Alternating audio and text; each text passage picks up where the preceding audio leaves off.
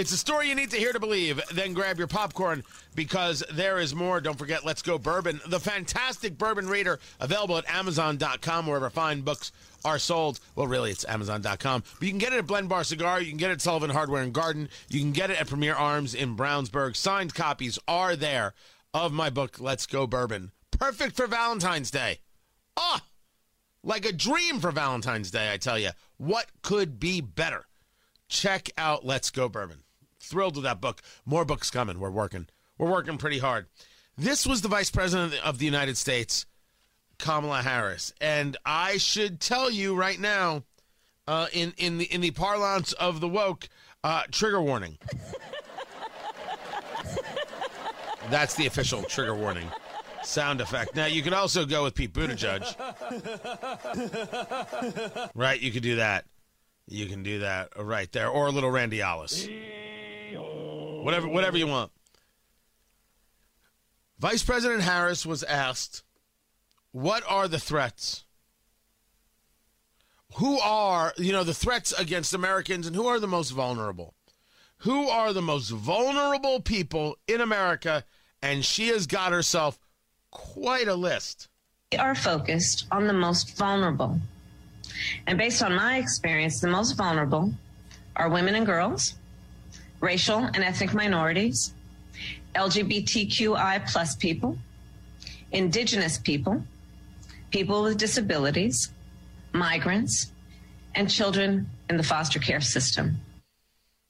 So anybody who isn't a white male. This is the Vice President of the United States. This is her list. Do it again. No. See if you missed something. And ethnic minorities. I got to start a little bit early.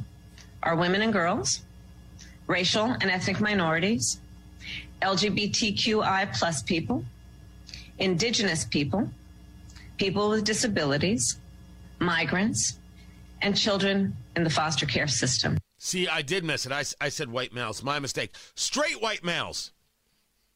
Only people not vulnerable, everybody else vulnerable. Well, that's convenient. And you wonder why she can't win the presidency. You wonder why she wasn't able to get through one primary.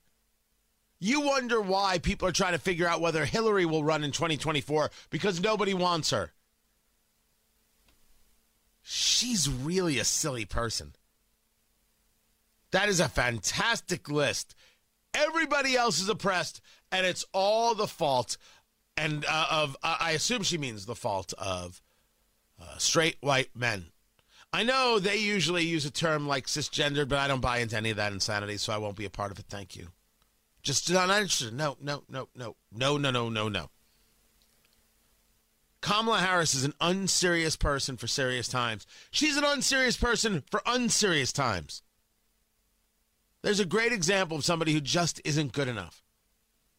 All talking point, no value whatsoever.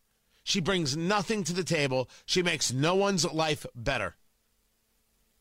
But she sure wants to try to make a lot of people's lives worse.